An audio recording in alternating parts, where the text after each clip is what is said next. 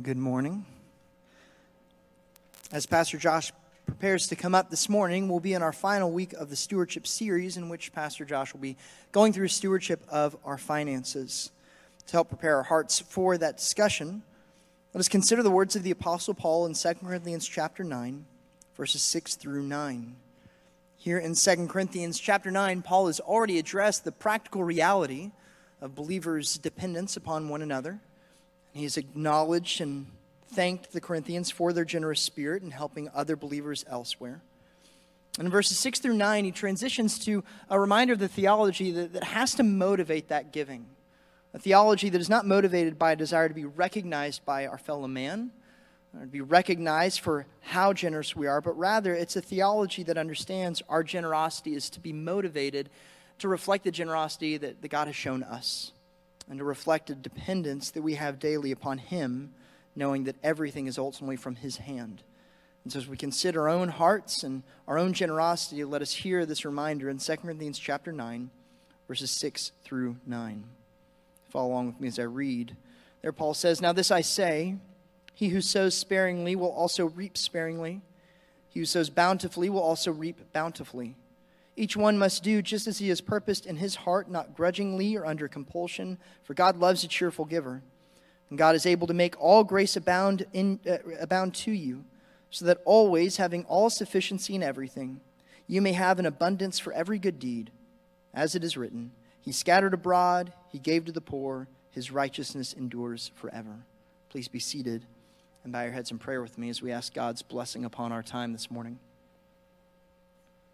Our Father in heaven, we thank you for the opportunity as always to come together as brothers and sisters in Christ, to sing songs of worship to you, to be reminded of how good you are. And this morning, to be reminded of how generous you have been to us. God, we thank you for your rich provision you've given us. Both spiritually, of course, we praise you for the provision of your Son, Jesus Christ, who saves us from our sins, who forgives us of all of our iniquities, God. We recognize that we would be utterly helpless apart from that sacrifice.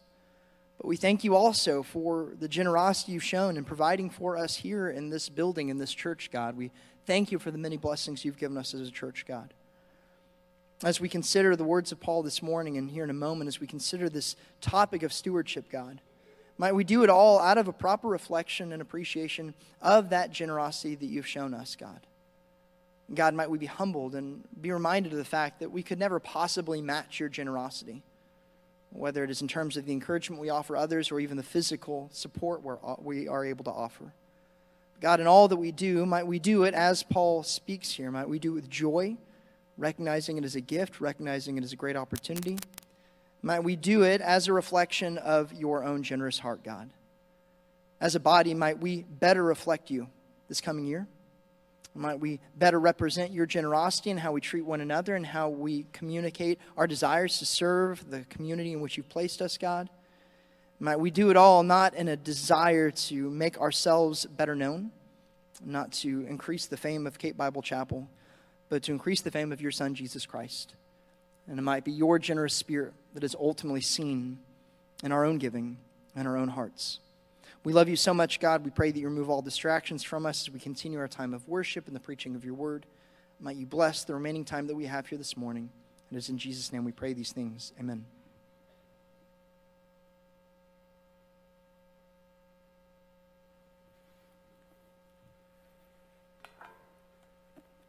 Well, as Pastor Ben said, we are in our last week of our stewardship series. And I know secretly this is the message you've been waiting for, isn't it? From the very beginning, you thought, oh, I want him to tell me about my money. Because that's what churches do. They want money from people. Well, I'll tell you, God isn't in need of your money. He has the storehouses and the riches of heaven to pour out at any divine time and sovereign moment that he so chooses. But for us as believers, being a good and wise steward with what we have and what God has blessed us with is certainly a tremendous privilege to us. And that's how we want to look at it this morning, that giving, our stewardship of our treasure, is really a privilege for us not this burden that we perceive and have this mindset where, oh, all they want is this. Or we have this God who somehow is exacting things from me when I don't have it. Why would he do that? No, that's not the kind of God that we have. If you would take your Bible, we're going to be in Mark chapter 12 this morning. I figured since we've been on the Tuesday of the Passion Week and a number of different things in the Olivet Discourse, we would go to Mark 12, which is a teaching that happened just preceding the Olivet Discourse when he's talking about this idea of how individuals give, and specifically in the notion of the widow, who Jesus sat his disciples down and spoke to them about this. In one particular leadership magazine, an individual wrote that there was a pastor one day who was preaching and on a Sunday morning, and one of the elderly ladies who all of a sudden was in worship, had passed out, hit her head on the pew in front of her, and lay there, and one of the individuals in the congregation, who was an EMT, they called 911, and everything is going on, and all of a sudden as they're strapping her in on the stretcher to take her out, make sure she's okay, she comes to out from being knocked out, and she signals to her daughter, and the congregation somewhat gasped for a moment because they thought for sure this is this elderly woman's last breath. To which she whispered to her daughter, "My tithe check is in my purse. Don't forget it." Now, you think about a seriousness of giving or a love to give, and I would just pose the question to you this morning, do you love giving? Do you love giving not only of your treasure, of course that's what we're going to talk about, but do you love giving of your time and your talents? And yes, even the resources in money that God has given to you. Because God, it says, as we have read in our scripture passage, God loves a cheerful giver. Tithing and giving in worship of your money was always part of a believer's life from the very times of old for the Jewish people. If you were to read in Numbers 18, where they begin to lay out the idea of giving a tithe, bringing of a variety of different things. Tithes was tithing in your first fruits, of whether it was your grain or whether it was various components in that culture. But if you really realize it, what you come to understand and appreciate is that the Jewish people never really looked at it saying, "God, how dare you ask us to give something?" And nor in all my years of ministry have I ever had a circumstance where a pastor was able to get up, as I think it was Moses in the Old Testament, or Aaron, that said to the people, "Stop giving, we have enough." You've never heard a pastor say that. The reality is that God doesn't need your money, but he wants your worship. He doesn't need your money, but he wants your worship. And giving is a way to worship. And therefore, we have to think about this in our lives, because it is so important as we walk through a text like this to remember that the more trust you have, the more sacrifice you are willing to make. And this is something that I've been astounded by, and you're going to see this in the text before us, is the faith of a widow who would give all that she had. Her trust was so different than everyone else appearingly that was in the temple, at least one that Jesus would recognize. But the more trust you have, the more willing you become to make sacrifices and say, "I want to give this to the Lord." You know, one of the things that we have to really work hard at is not to become overly possessive about the things God gives to us. I mean, don't tell me, if you're any normal person, you've probably experienced writing out a certain check a certain time going, "Oh, I don't know about this, but I guess I'll do it anyway. I could use it for this. Oh, I've got to pay a bill." And you've been reluctant, perhaps, even to give the way God desires for you with a heart of worship. Well, that was certainly not the widow that we find. And I want to give two different connected texts starting in Mark chapter 12, verse number 38 is where I want to start. let's begin by at least discussing, and we'll stop halfway through, to talk primarily about the prosperous and proud, because this really sets up the reality of the other side of it. Mark chapter 12, verse 38, here's what he says. Follow along if you will.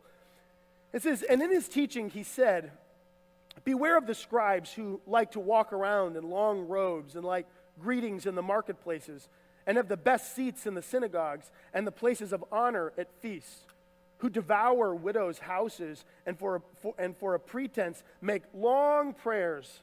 They will receive the greater condemnation.'"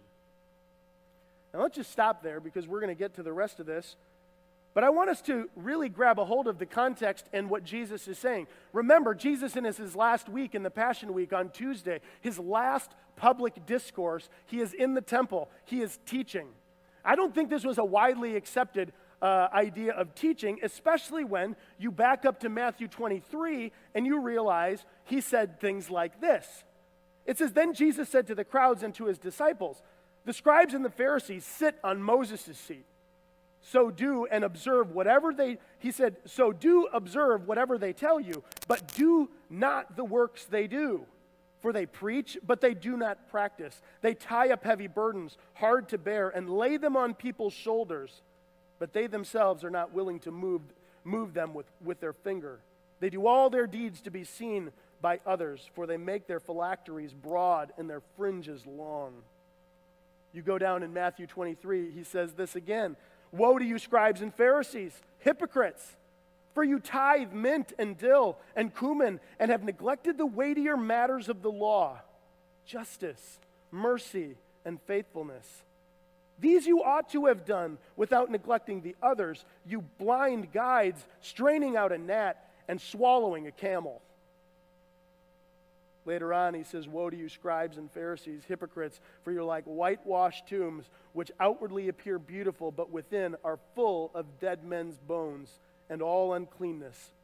So you also outwardly appear righteous to others, but within you are full of hypocrisy and lawlessness." I mean, probably not the most popular teaching on the temple that day, but here's what would happen. The people, the common people, loved Jesus' denunciation of the hypocrisy. In fact, the people were so pleased with how Jesus was teaching the truth that it says the Sadducees were afraid to approach Jesus for the sake of the crowd's popularity of Jesus. Jesus protected himself by the crowds because he knew what was going on. If you understand Old Testament and realize some of the commonplace of what was going on in the Pharisees and the Sadducees and the scribes, you notice that all of these are denounced at one point or another. But there was a difference, by the way, when they came to Passover at the temple between the scribes and Pharisees and the Sadducees. The Pharisees and the scribes were those individuals that had a commonplace in the synagogue system. They were in various control of the synagogues all throughout Palestine. But the Sadducees, on the other hand, ruled the Temple Mount. The Sadducees waited for moments of Passover so they could come and exact various components of overage charges for sacrificial animals. And Jesus comes, and when he turns over the money changers' table, and he denounces them, and he drives them out of the temple and says, "My Father's house is a house of prayer and a house of worship."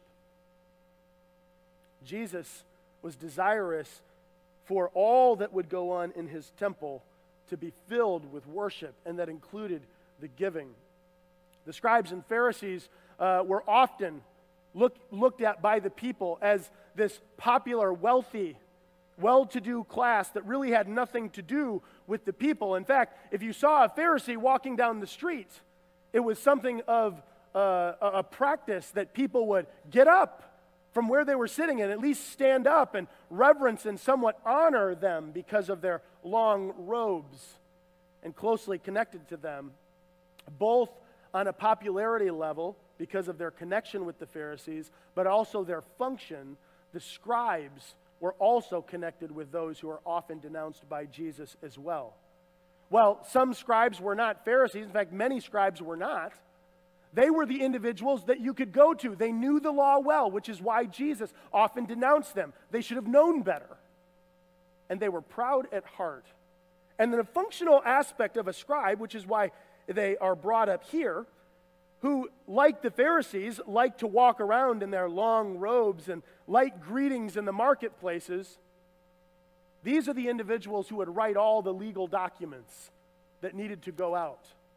If you needed some legal component to be written for you, you went to the scribe. They made sure that it was accordance with the law. And now what the scribes would often do, and here's the connection with the point of the passage in the widow who gave, is that when people would come and they would deal with all kinds of estates and dealing with all of their money and their estate planning, they would often cheat them out of money.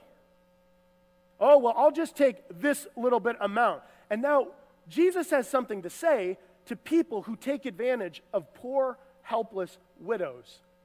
And the scribes would often do these kinds of things as they would write up their legal documentation, defrauding the widow who had nothing. Which is why in the passage that we have where it says they love the best seats in the synagogue, if you understood the synagogue functionality as they were teaching God's word, there were seats that were around that were the prize seats.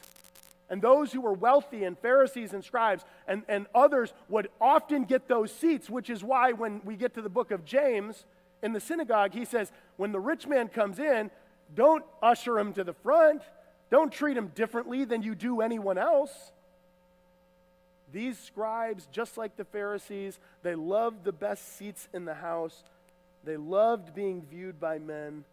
They often gave in various ways of tithing so that people visibly could say, wow, look at what they could give. Well, I'll tell you what, these long robes and best seats in the synagogues and the feasts and the long prayers to be heard by men is seen no other than a prideful heart that is displayed in the life of a Pharisaical individual. Yes, that can still happen today. Pride can fill the heart of any man or woman in the house of God thinking, hey, look at me. Look at what I do for the church. Look at my role. Look at my function. Now, the best seats in the house are starting to be taken all in the front. So if you're there, I mean, we have a whole youth getting there, college there, everybody's going to be moving up. The reality is that pride can fill our hearts, and pride fills itself in a way often when it comes to the way we steward our treasure, where we say, you know what, the church ought to be pretty happy with me because I am a consistent giver. If I get lost on some remote island, they will find me because they need me. See, pride can be so dangerous in the life of the giver that all of a sudden simply says, look at what I have. Believer, Christian, you and I, we have nothing except God pours out his riches of mercy and grace. And most of our, when we think about the riches of heaven, are not the things that we hold in material possessions. It's the things that Jesus Christ has done for our spiritual well-being, who has transformed us.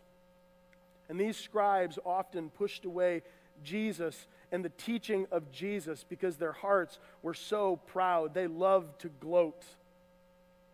Well, what was the result of this? Is that the class of people, they didn't sacrifice in godly ways.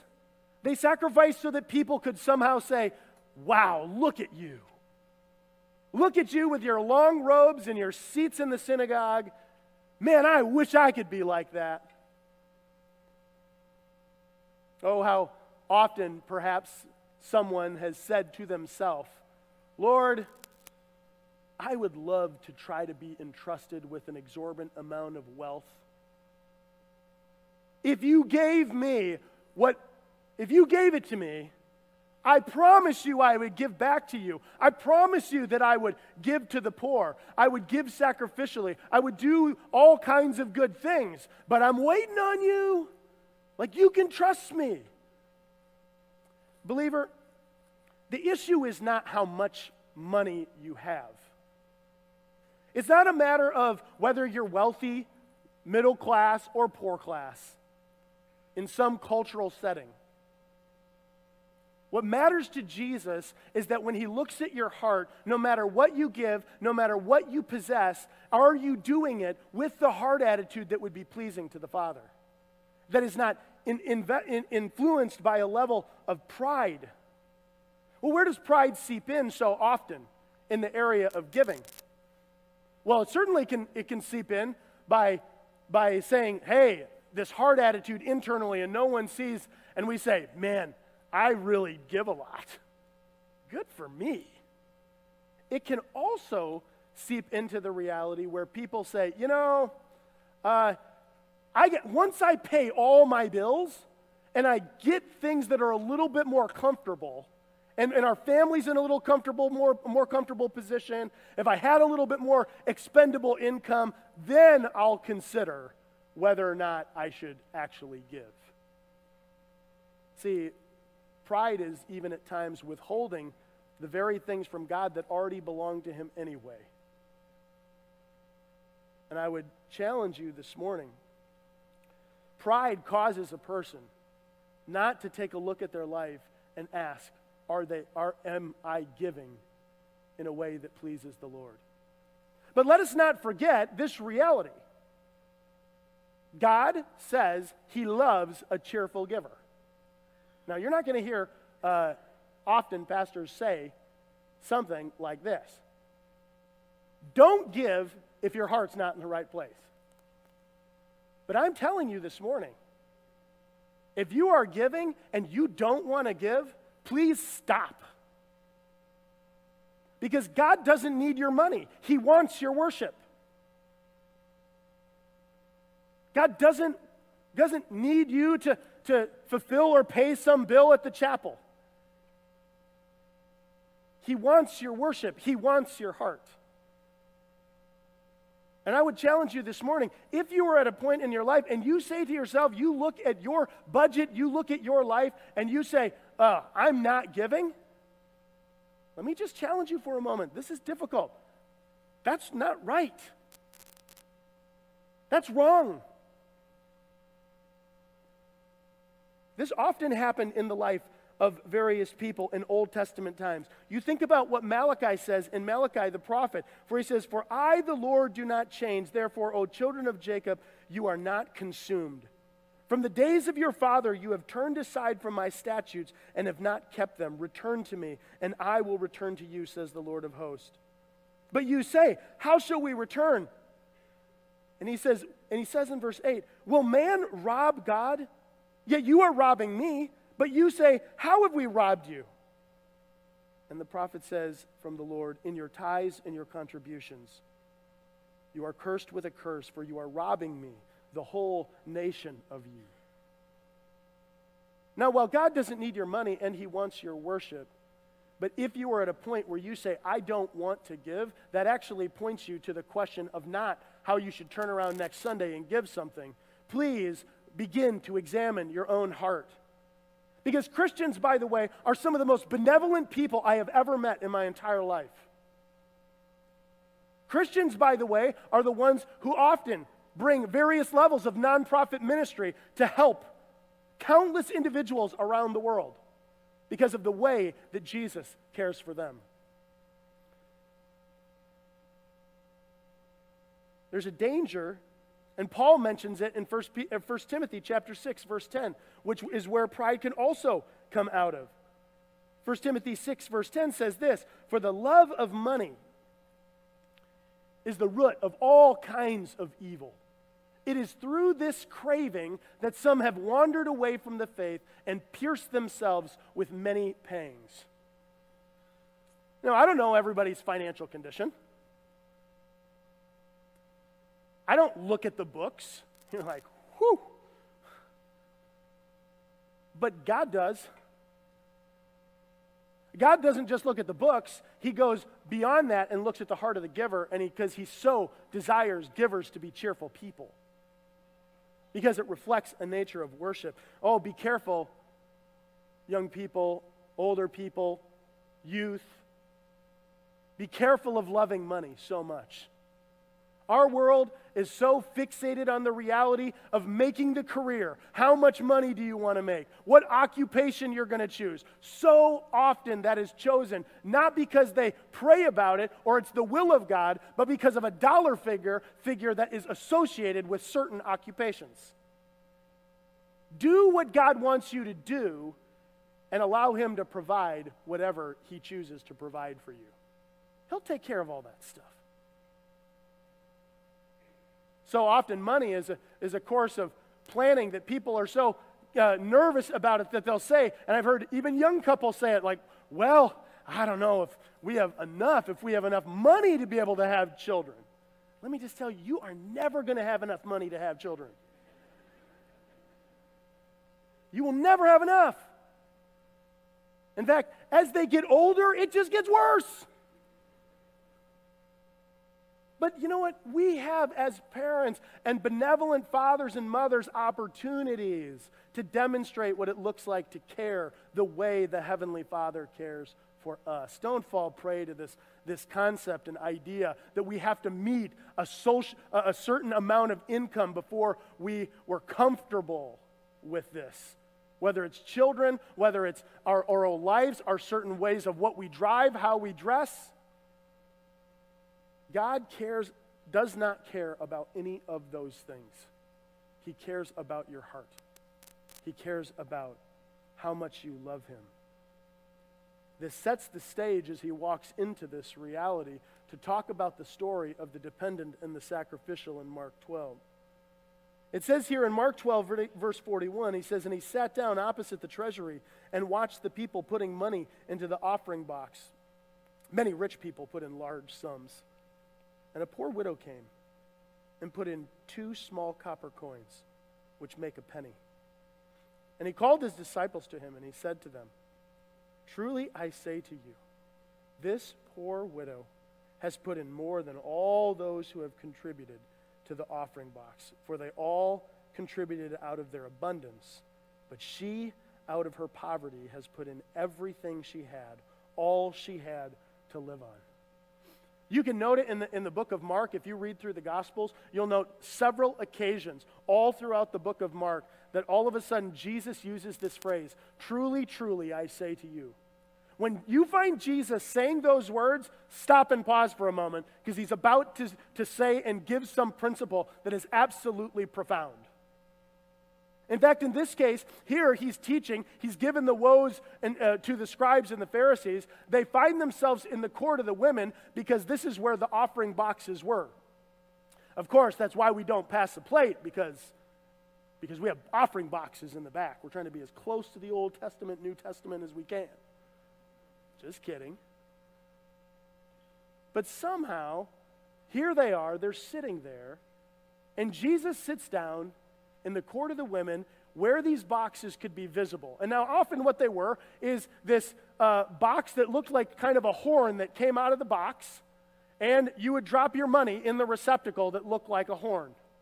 And there was all different boxes. There was about 12 different boxes for different sacrifices that they could make, and a box for just a general donation that they just wanted to give out of the abundance of their heart and joy.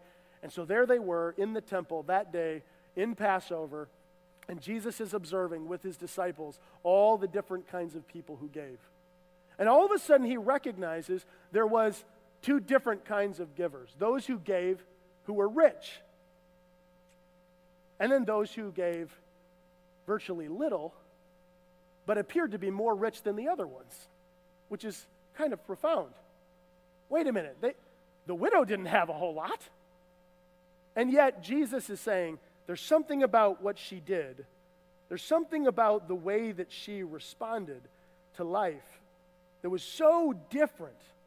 Well, notice this. He says to his disciples, he pulls them aside, he sits them down, he says, "Truly I say, this poor widow has put in more than all who are contributed to the offering box." And he had told them, 2 small copper coins.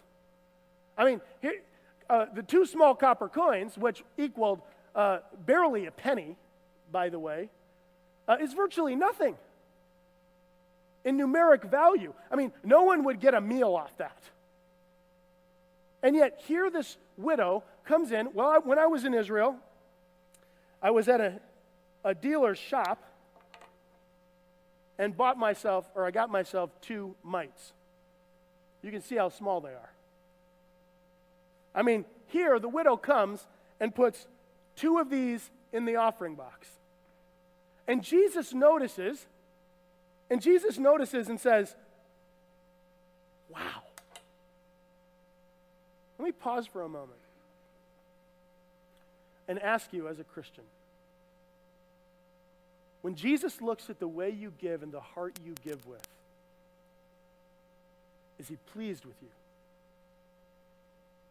Is he pleased as you stand before the Father in heaven and can honestly say, I love you, and this is a gift out of my love for you, for what you've done for me? It's not about the amount. Now, I know many times in the course of teachings on the idea of tithing and stewardship of money, that you will often go to the Old Testament, and Christian people have often built this reality of the idea of the tithe. A tenth of whatever it is you have. Certainly that is an Old Testament principle. However, the tithe is not really declared in the New Testament. It's talking about giving sacrificially out of grace. And when people did that, they had all that they needed when people's hearts were filled with sacrifice. In fact, so many of the people would come to sacrifice at the temple just to you understand that the collective wealth at the temple was so great that when Titus came and sacked Jerusalem and destroyed the temple and carried off all the gold and all the wealth, that's the money they used to build the Roman Colosseum. Because there was so much money in the temple. You can see why Jesus was stepping on the toes of the Sadducees. Because now he was messing with their income. Because you remember the Levites, who are often chose out of various components of this, were not given an inheritance. They were funded from the tithes and offerings. I think a tithe is a great place to start. I don't think it's a mandate of the New Testament, because grace giving is the mandate of the New Testament. But I don't know anybody in the sense who can't begin to think, I can give something. Oh, I'm so thankful to my parents for the time that I was young at 15 years old and I got a job. And probably one of the first questions my dad asked me when I got my first paycheck was, what are you going to give to the Lord? And for years upon years upon years, he ingrained that into my own mind. That doesn't belong to you. You know that, right? You know that's not yours. So what are you giving back to the Lord? Because he blessed you with that. How are you going to use it to be able to be gracious? You know, one of the bad things about not having a job or income coming in is that you can't be benevolent as you could be if you had more. See, God has no problem, and nor does the New Testament have any problem with people being extremely wealthy. I know, you want to be in that camp. But God knows each of our hearts. And you know what? If he hasn't given you that, it could just be because he knows it would destroy you. And so out of his mercy and grace, he saw fit to withhold it for your benefit. Money's not going to make you happy.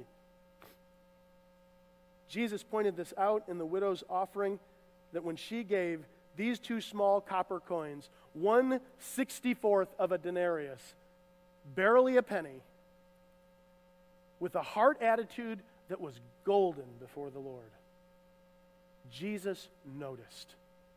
And he used it as an opportunity of teaching. What did she have? Nothing.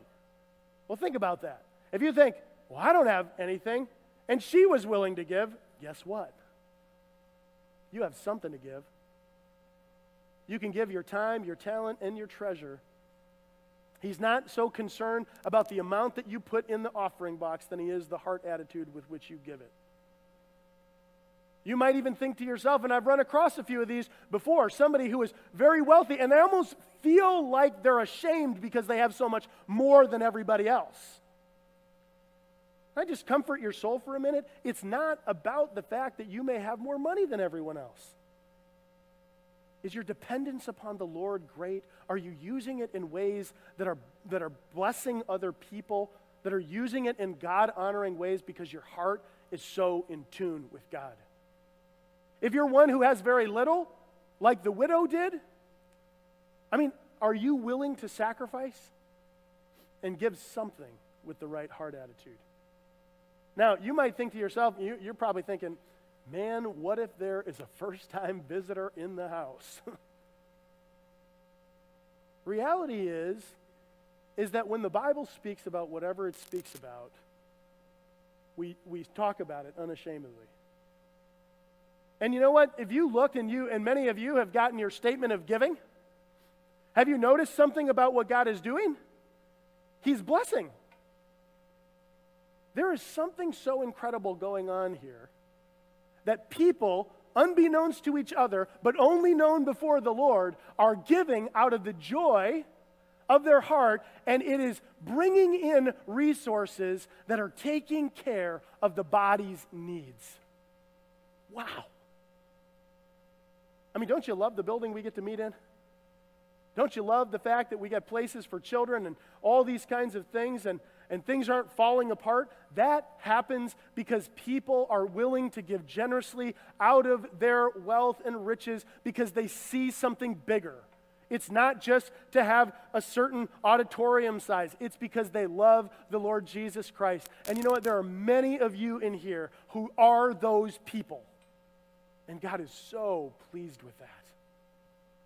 I have challenged myself every year for over 2 decades in the month of January that I go back, I look at my budget, I take a look at what I have, and I say to myself, Josh, you're going to give more this year again. Every year for 2 decades, no matter if it was $5, $50, or over whatever it was, there was something that I could do or give up so that I could be a more sacrificial giver. I'll tell you what, there is a joy that happens at times when I think many portions of our life where I've thought, Lord, I don't even know where that came from. And I got a statement of giving, and I thought, Lord, this belongs to you. I don't even need any more. You just loved me enough to take care of my family, and you never once put me in jeopardy of begging for bread. He always cares for his people's needs. She had nothing, and yet she had the riches of God in her heart. It's why it was so different than the proud scribe and the rich who would come and give. It was given out of trust, out of faith. She had next to nothing, and yet it didn't stop her from trusting God, because the more she trusted God, the more she was willing to sacrifice. She walked away from putting her 2 small copper coins in there and trusted that God would somehow provide for her by the time the next meal came. Now, I'm not asking you to do that. Jesus is not asking you to give everything of your money this morning. He's asking you to have a sacrificial heart. Why was this so important at this time period in Jesus' ministry? Because part of the whole point of this story that demonstrates a heart attitude of sacrifice is because Jesus was saying to his disciples that followers of Jesus are willing to give it all. Because in a few days, Jesus was going to give it all. And he was going to be hung on a cross for the sins of the world. And Jesus was saying to make the point to his disciples, look at this woman's faith and sacrifice. It models the very thing I've been telling you that I'm going to do for the sins of the whole world. Oh, Christian, I would challenge you this morning. Where is your heart? Is it filled with joy? Sometimes I don't even like, people will always think, well, yes, I tithe or I give or whatever it is that you're giving, and they just put it on the rotating basis of their bill pay. there's a portion of it where I like to actually hit submit, even though I pay it online. I like to hit the submit button because I like to be able to say, Lord, this is for you. Thank you for what you're doing in our life, how you're caring for us, how you're gracing us with your presence. You've given us far more than we could ask or think because of your love for us. And be able to say, Lord, I'm so thankful that you allow me to be able to give in this way. It's because of you that you've allowed us this privilege as a family. It's on the every year basis that I'll sit down with my wife and say, well, it's that time again. And she can look at me and say, hey, let's sacrifice.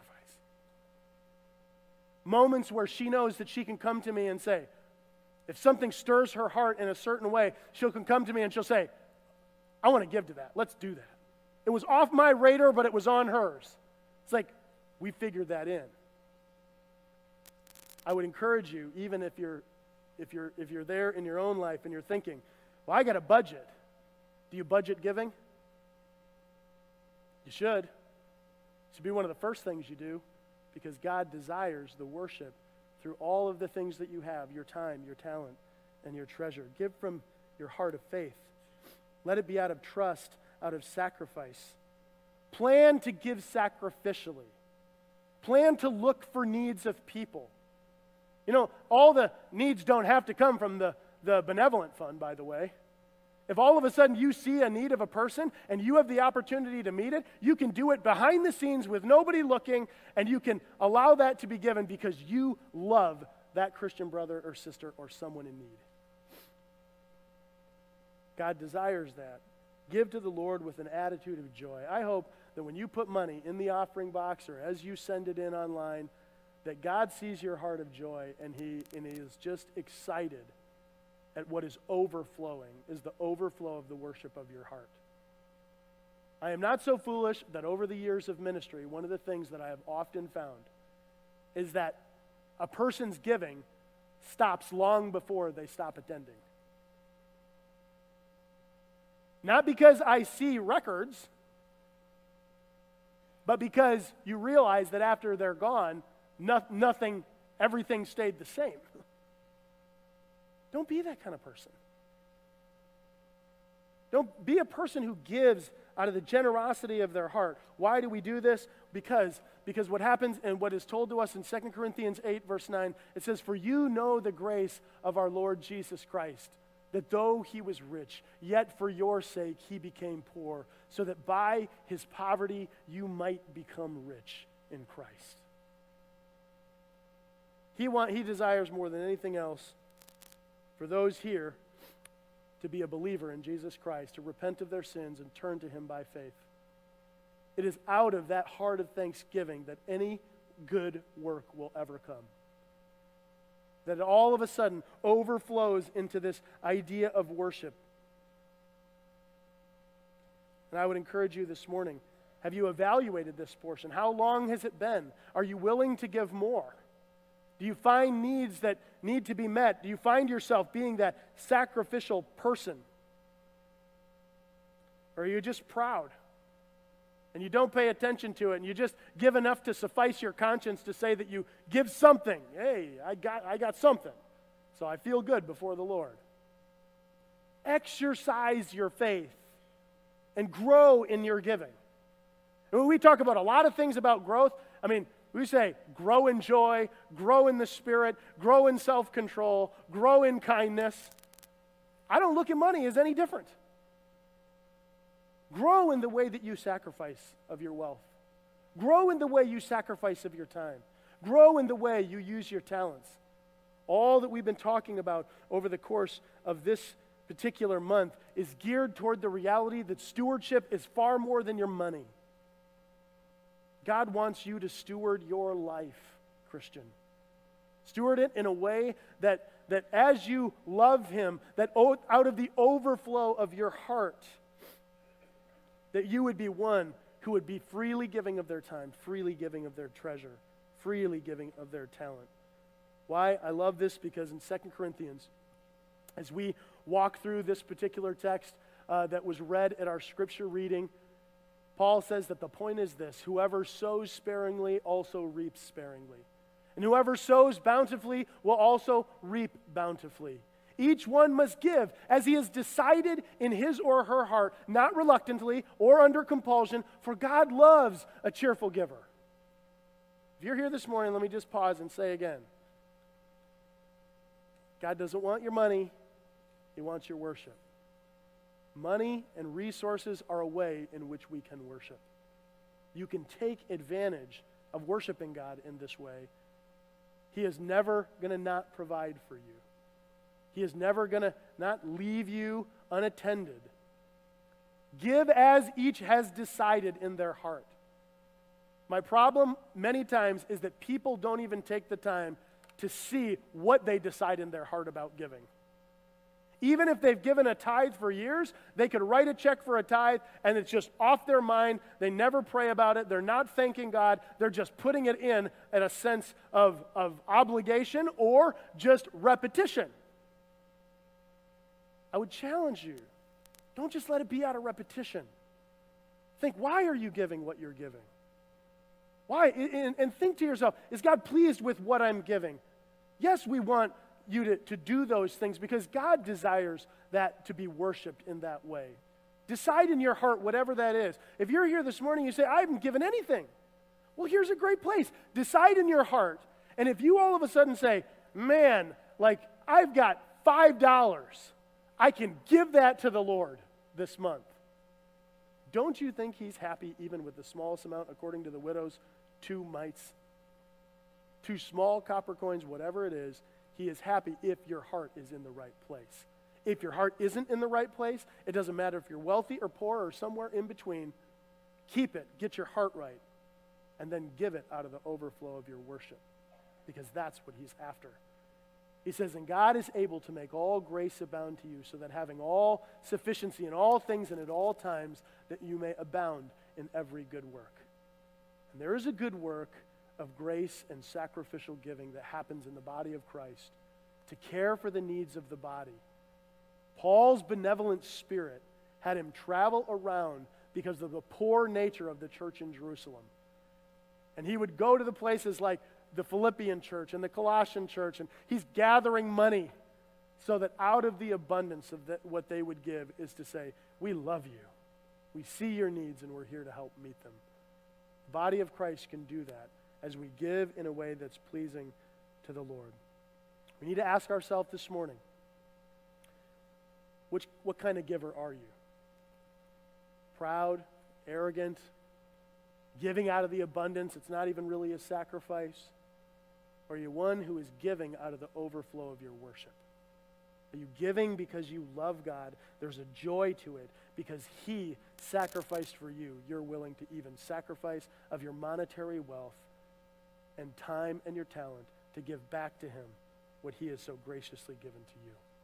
I pray that as you evaluate these areas in your life, that you will take seriously your stewardship commitment card.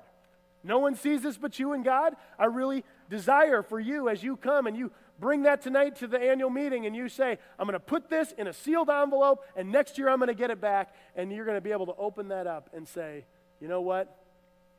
I grew this year in my time and my talent and the way I give my treasure and my outlook on what I have.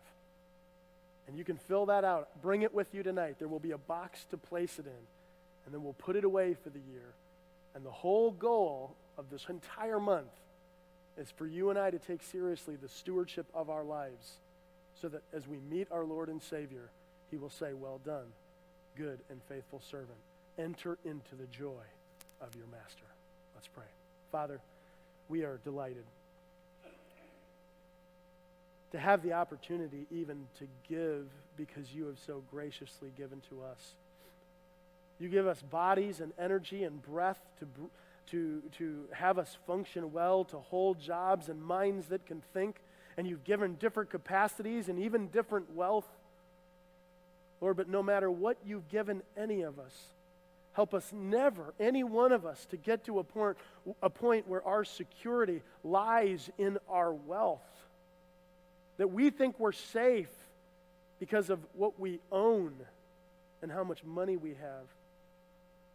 Lord, our peace and our satisfaction comes from you. who gave the riches of heaven in your Son, Jesus Christ, so that we could be saved. Lord, help our giving over the course of this year to just display that kind of heart of worship in each one of these believers and in myself. In your name we pray. Amen.